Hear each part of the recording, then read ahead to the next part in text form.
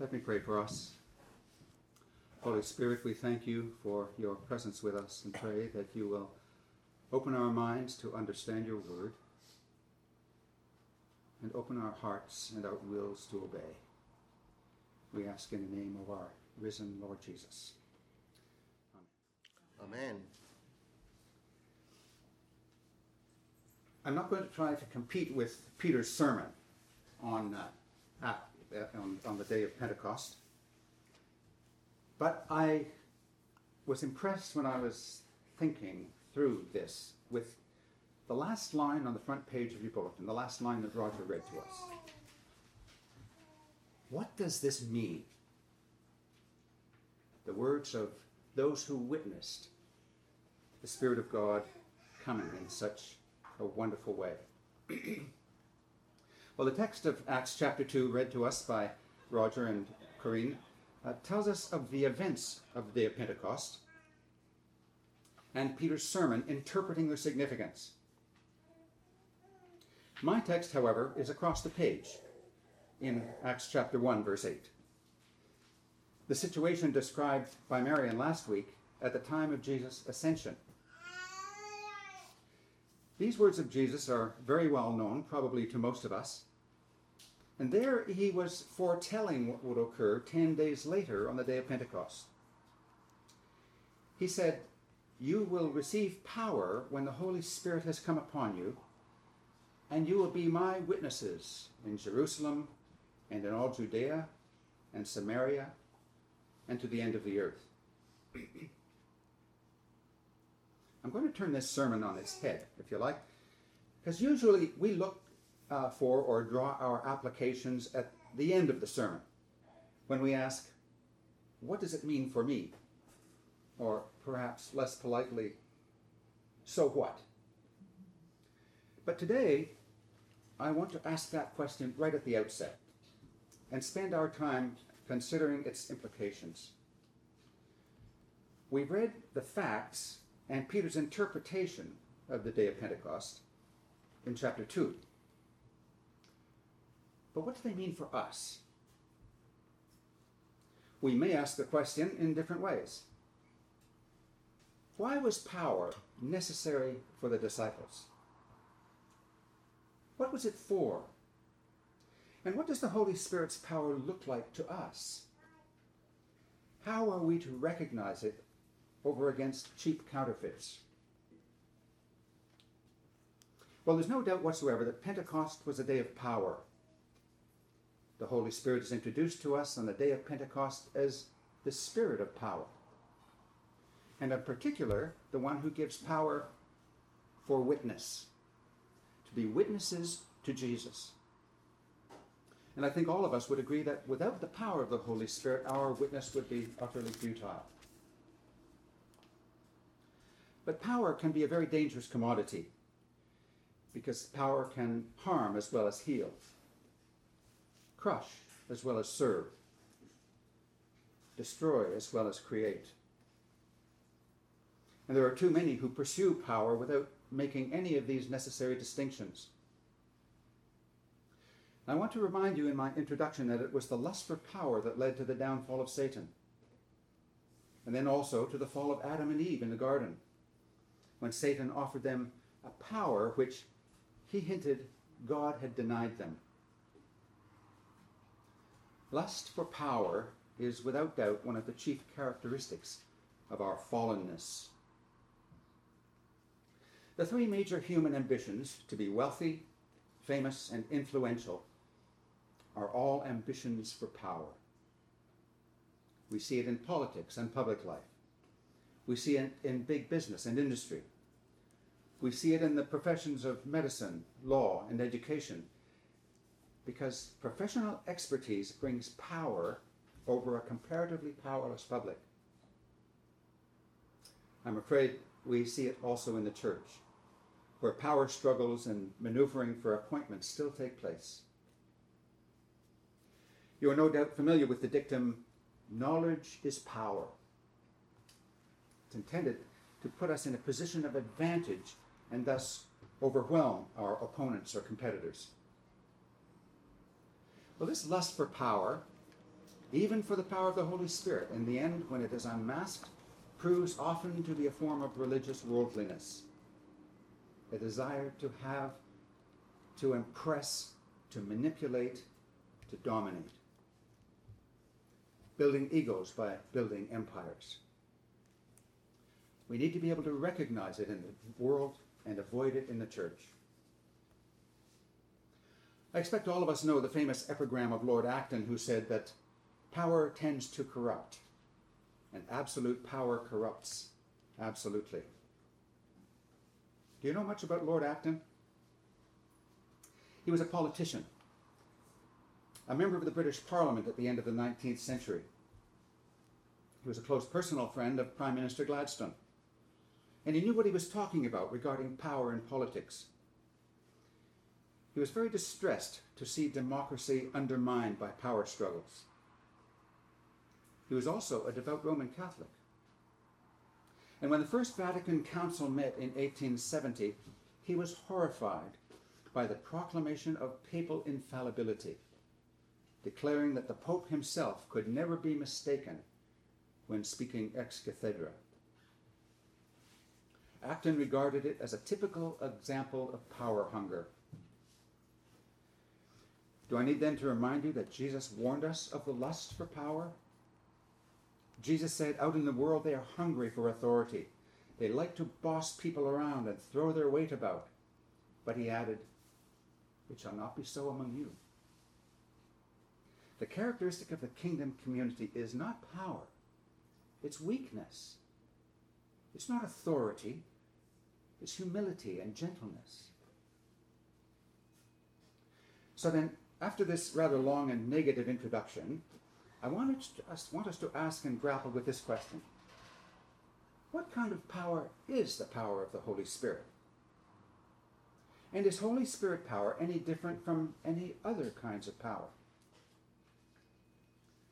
Isn't this the same Jesus who declared in the Sermon on the Mount that it would not be the brash and powerful, but the meek who would inherit the earth? Not the bellicose, but the peacemakers who would see God? Did not he himself, at the time of his arrest, declare that he could have called 60,000 angels to overpower his enemies? But he elected not to do so, and went to his death instead. If Jesus identified meekness, humility, and suffering as the marks of his kingdom, then why does he here in our text promise power to those who follow him? For one thing, we shall be able to agree it is power for holiness. But I want to lay emphasis on our text this morning that Holy Spirit power is power for witness. You shall receive power after that the Holy Spirit has come upon you, and you shall be witnesses unto me, said Jesus. It's power for witness. But that leads us to a necessary supplementary question. What sort of power, witness, does the Holy Spirit empower? What kind of witness is compatible with the power of the Holy Spirit? How do the two mesh with one another? Well, I hope you will think along with me as we try to answer these questions. First, there's no doubt that the Holy Spirit gives power to witness to Jesus Christ. You shall be my witnesses. You shall be witnesses unto me. Recall who Jesus was talking to. It was his disciples. Those same disciples who, a few weeks previously, had deserted him and fled out of fear for their own safety when it looked like Jesus would be arrested. And now, Jesus doesn't ask. He tells them that they will be witnesses. How would this be possible for these timid disciples? Our text tells us the Holy Spirit would have come upon them and changed them. The power of the Holy Spirit would overcome their fear. Paul writes to Timothy, God has not given us the spirit of fear, but of power. So all authentic witness is witness to Christ. It's the power of the Holy Spirit that enables us to forget ourselves in order to become absorbed and even obsessed in our witness to Jesus Christ. But we also really must rescue the word witness from its contemporary abuse. Witness is not a synonym for autobiography. To witness is not to talk about ourselves. The Holy Spirit is the chief witness, and he never talks about himself. The Holy Spirit bears witness to Christ. In John's Gospel, chapter 15, verse 26, Jesus said, "When he, the Spirit of truth, comes, he will bear witness to me." The essential, the preeminent ministry of the Holy Spirit is to bear witness to Christ. And if we are filled with the power of the Spirit, the first sign of Holy Spirit's power is that we are concerned to talk about Christ and not about ourselves. Did you catch that reference in our scripture reading? After reviewing before the people the prophecy of Joel and its recent fulfillment in the death and resurrection of Jesus, Peter declares in chapter 2, verse 32, "This Jesus God raised up, and of that we are all witnesses." So Jesus' word was fulfilled. Those who once fled in shame and refused to be identified with Jesus, now, filled with the power of the Holy Spirit, are readily identifying themselves as his witnesses. There is, as a matter of fact, another rather beautiful and practical example of this immediately after the day of Pentecost in Acts chapter 3. I won't read it, but you probably remember the story that the congenital cripple at the beautiful gate of the temple was miraculously healed in the name and by the power of the name of Jesus. He was a well-known figure in Jerusalem. For nearly 40 years he had been carried by his friends and family to his particular beggar's pitch, which was the beautiful gate of the temple in Jerusalem. And to cut a long story short, he was wonderfully healed, and he jumped to his feet, and he went around leaping and jumping and praising God. So a crowd gathered, as you might imagine, astounded at what they saw. And when Peter began to preach, do you remember what he said? He said, "Why are you surprised at this man who has been healed? And why do you stare at us? Why look at him? Why look at us?" Peter made no mention of his part in this man's miraculous healing. He said, "The God of Abraham, Isaac, and Jacob has exalted his servant Jesus, and by faith in his name, he has made this man whole before you." And then he went on to say that salvation is in nobody else, etc. And in verse 15 of chapter 2, Peter says, "You killed the author of life, whom God raised from the dead. To this, we are witnesses." So do you see the thrust of what he was saying? Why look at him? Why look at us? And he redirected their gaze to Jesus. Now, this is the essence of Spirit-empowered testimony. In fact, the very, very first test of power, whether it is Holy Spirit power or not, is whether it brings glory to Jesus Christ. So that's the first thing. Holy Spirit power is the power to witness to Jesus Christ. Well, secondly, Holy Spirit power is the power to witness to the cross of Christ, and not just to Christ the teacher or the healer, etc. Let me ask you to think about this. Who is it that is talking to the apostles in Jerusalem in chapter 1? Who is it that is promising them the gift of the Spirit and commissioning them to be witnesses? Well, you say, it's obvious. It's the risen Christ. But in the resurrected body of the risen Christ are the scars of his passion, which are in his resurrected body still today, though glorified.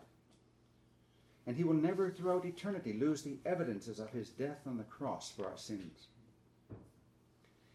In their preaching that the apostles preached Christ risen and ascended and glorified. That's true. But they emphasized that the resurrection was God's vindication of the cross and of the one who died there for our sins. And who is it today who is occupying the throne of God and receiving the worship of heaven? It's the Lamb who was slain. And who is the Jesus to whom the Holy Spirit witnesses throughout the pages of the New Testament? For you know, don't you, that the New Testament is the Holy Spirit's witness through the apostles to Jesus Christ. And who is the Jesus Christ to whom the Holy Spirit bears witness with power in the New Testament? It's the Jesus who committed himself at his baptism to suffering and death. It's the Jesus who renounced power during his wilderness temptation.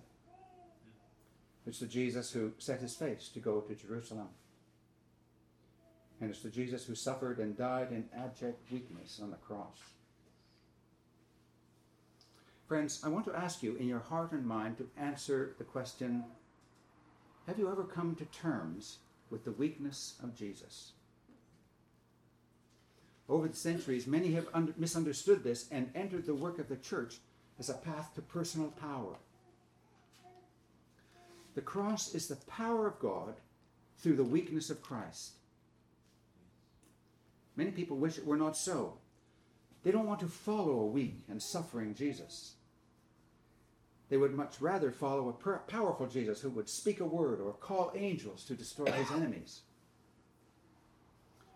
I want to suggest to you, friends, that this is the second test as to whether the power we're talking about is Holy Spirit power or not. Holy Spirit power is the power to witness to the weakness of the cross. And I want to encourage you to beware of any incompatibility between the Jesus to whom we witness and the persons who are doing the witnessing. We cannot witness to the weakness of the cross from a position of personal strength. Those who preach the cross must be marked by the cross.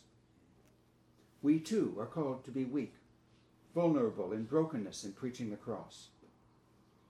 It's in a weak witness to a weak Christ that the power of the Spirit is demonstrated. But still we haven't finished. There's a third observation to make. And that's to say that the Holy Spirit power gives power to witness to the weakness of the cross through the weakness of the Word. Think with me about that. You've noticed, haven't you, because we always have to look at the text within its context, that Jesus' promise of the power of the Spirit and Jesus' commission to be his witnesses are both given in answer to a question. The question comes in chapter 1, verse 6. Lord, are you at this time going to restore the kingdom to Israel? Calvin, in his wonderful commentary on the Acts, writes that there are as many errors as words in this question. The apostles were still in confusion about the purpose of Jesus. They were dreaming of a recovery. They talked about the restoration of the kingdom of Israel. They were dreaming of a recovery of the Jewish nation's national independence, which it had won for a brief and intoxicating period during the time of the Maccabees, only to be lost again a few years later. So they were dreaming of political power and military power, the power of an insurrection against the occupying power of Rome. But Jesus offered them neither political nor military, but spiritual power. Not power to be soldiers, but power to be witnesses. Not the power of battle axes and battering rams, but the power of the sword of the Spirit, which is the Word of God. Let's be clear then in our minds that witness means words. You may have heard the dictum falsely attributed to Francis of Assisi: preach the gospel, and if necessary, use words. If necessary? You can't witness if you don't use words. Witness is a verbal process. It's giving evidence in a court of law, in speech. The witness speaks in the witness box. He's not asked to go and stand there and let us observe his witness. The witness tells the truth and is under oath to do so. And by the way, the witness has no power. And notice, no responsibility to convict or exonerate. He has no influence. He has no weapons at his disposal except the word of truth. And if we understand this, it will relieve us of concerning ourselves with results. Speak the truth in your witness to Jesus, and trust that the Holy Spirit will work with his power in the hearts of our hearers. The only equipment which Jesus Christ gives to his witnesses is the Spirit speaking through the Word. And Luke wonderfully illustrates this in the rest of the Acts, particularly in his great hero, the Apostle Paul. Let's look at one or two quick little cameos. Here is Paul standing in weakness before the philosophers in Athens in chapter 17. On their side is the prestige of the Areopagus, the great traditional council of the philosophers in Athens. But Paul has nothing but the Spirit and the Word. Or here is Paul standing in weakness before the Sanhedrin, the supreme council of the Jews in Jerusalem in chapter 23. On their side is the weight of Jewish tradition and the commendation of the high priest. But Paul has nothing but the Spirit and the Word. Or again, here is Paul standing in weakness before King Agrippa in court in Caesarea, chapter 26. You'll remember that King Agrippa entered the court in great pomp and in the magnificent regalia of his royal office. Here was Paul standing in rags and tatters as a prisoner and in chains. He had nothing but the Spirit and the Word. Paul was nothing. He had nothing. You know, don't you, that once or twice he uses the wordplay on his name. The Latin version of his name, Paulus, means little or small. That's exactly what he was, if his statues around Rome are any indication. Paul was an unattractive little fellow, and he was regarded as entertainment before the court. He was a joke. He had nothing. How could he stand before the Greek philosophers and the Jewish Sanhedrin and the armed might of Rome? He had no influence. He had no weapons. He had no battalions. He had nothing but the Spirit and the Word. He reminds me of Luther, who had such confidence in the Spirit speaking through the Word. And returning to Wittenberg in 1522 after exile for about a year, he was trying to encourage his followers. Have confidence in God. See how much God has been able to accomplish, he said. And I did nothing but pray and preach. The Word did it all, he said. The Word did it all. The Spirit through the Word. That's where the power is to be found. Alexander Solzhenitsyn said the same thing. Some years ago, in the speech he was to give when he received the Nobel Prize for Literature that he wasn't allowed at that time to receive, he spoke about the armed might of the Soviet Union, the repressive regime as it was at that time, their tanks and guns and armaments, their arsenals and their secret police and so on. And he said, one word of truth is more powerful than them all. That's where the power of the Holy Spirit is demonstrated, in the word of truth. So let me recapitulate for a moment and conclude. The power of the Spirit is power to witness. There's no doubt about that in our text. You will receive power and you'll be witnesses. But the Spirit-empowered witness is witness to Christ, not to ourselves or our experience. It's witness to the weakness of the cross, not to the kind of Christ who calls angels to his rescue. And again, it's the weakness of the cross through the weakness of the Word.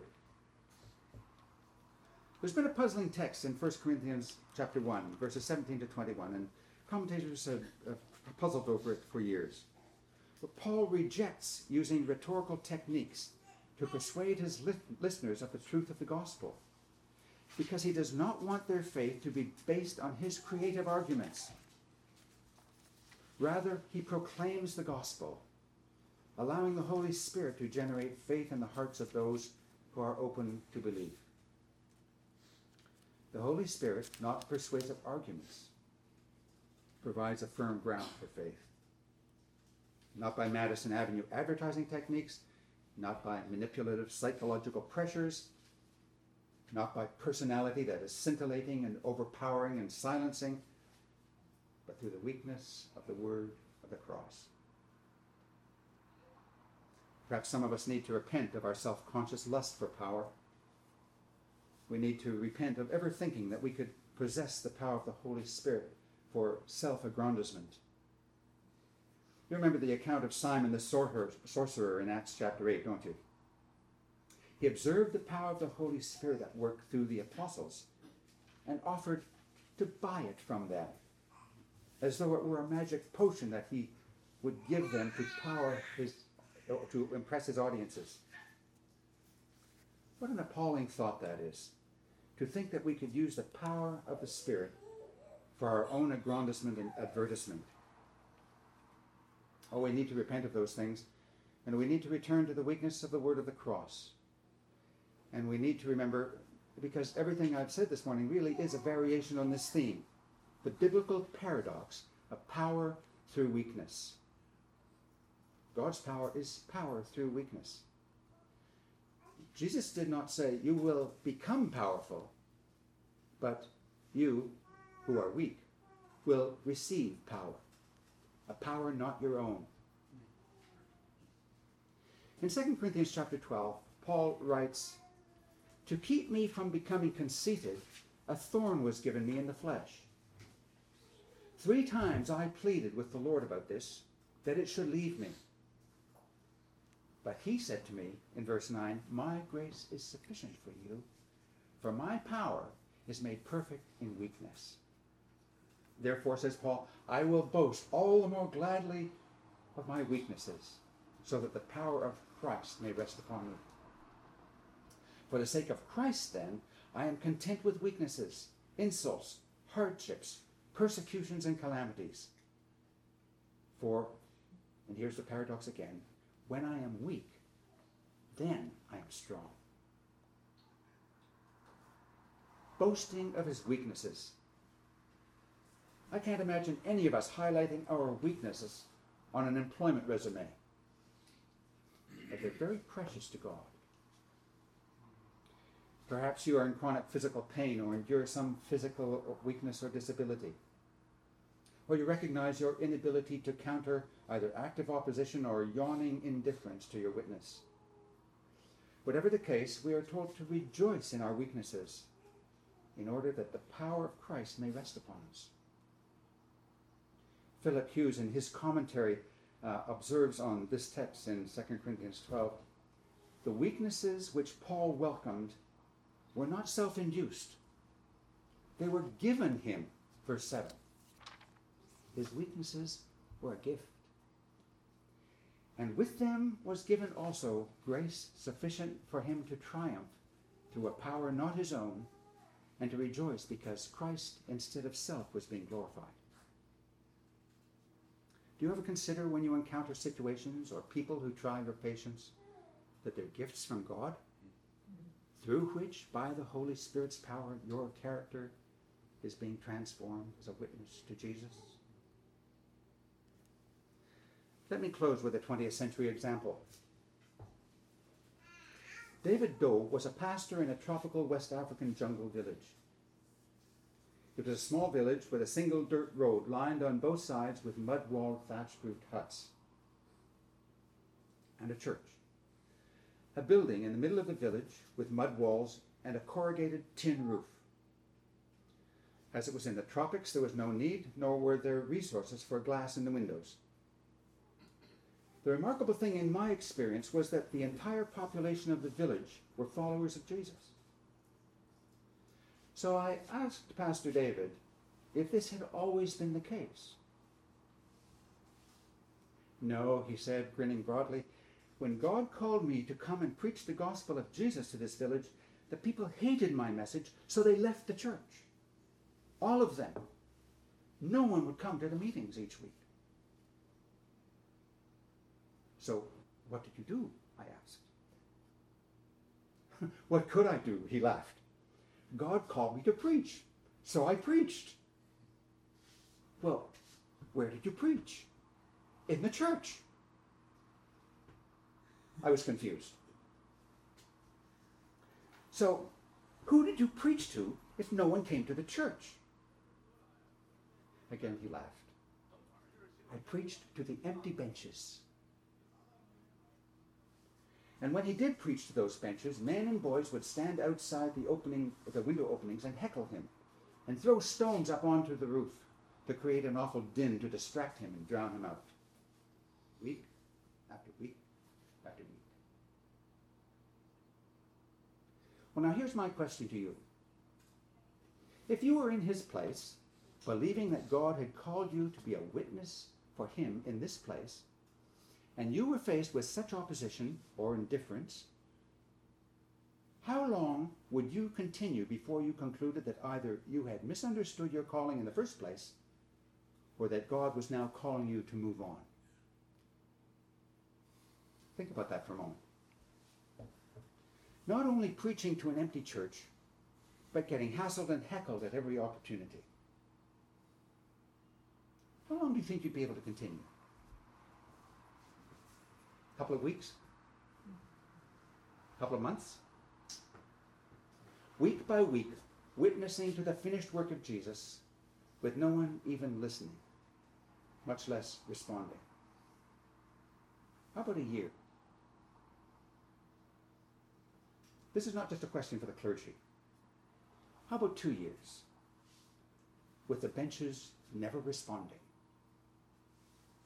Will you have packed up and moved on by then? How about 5 years? How thoughtful would your sermon preparation be? Could you imagine 10 years preaching to empty benches? And all this time, God was refining and perfecting his character. It was after 11 years of preaching to an empty building that one Sunday, the entire village crowded into the church while he was preaching and declared that they wanted to believe in Jesus.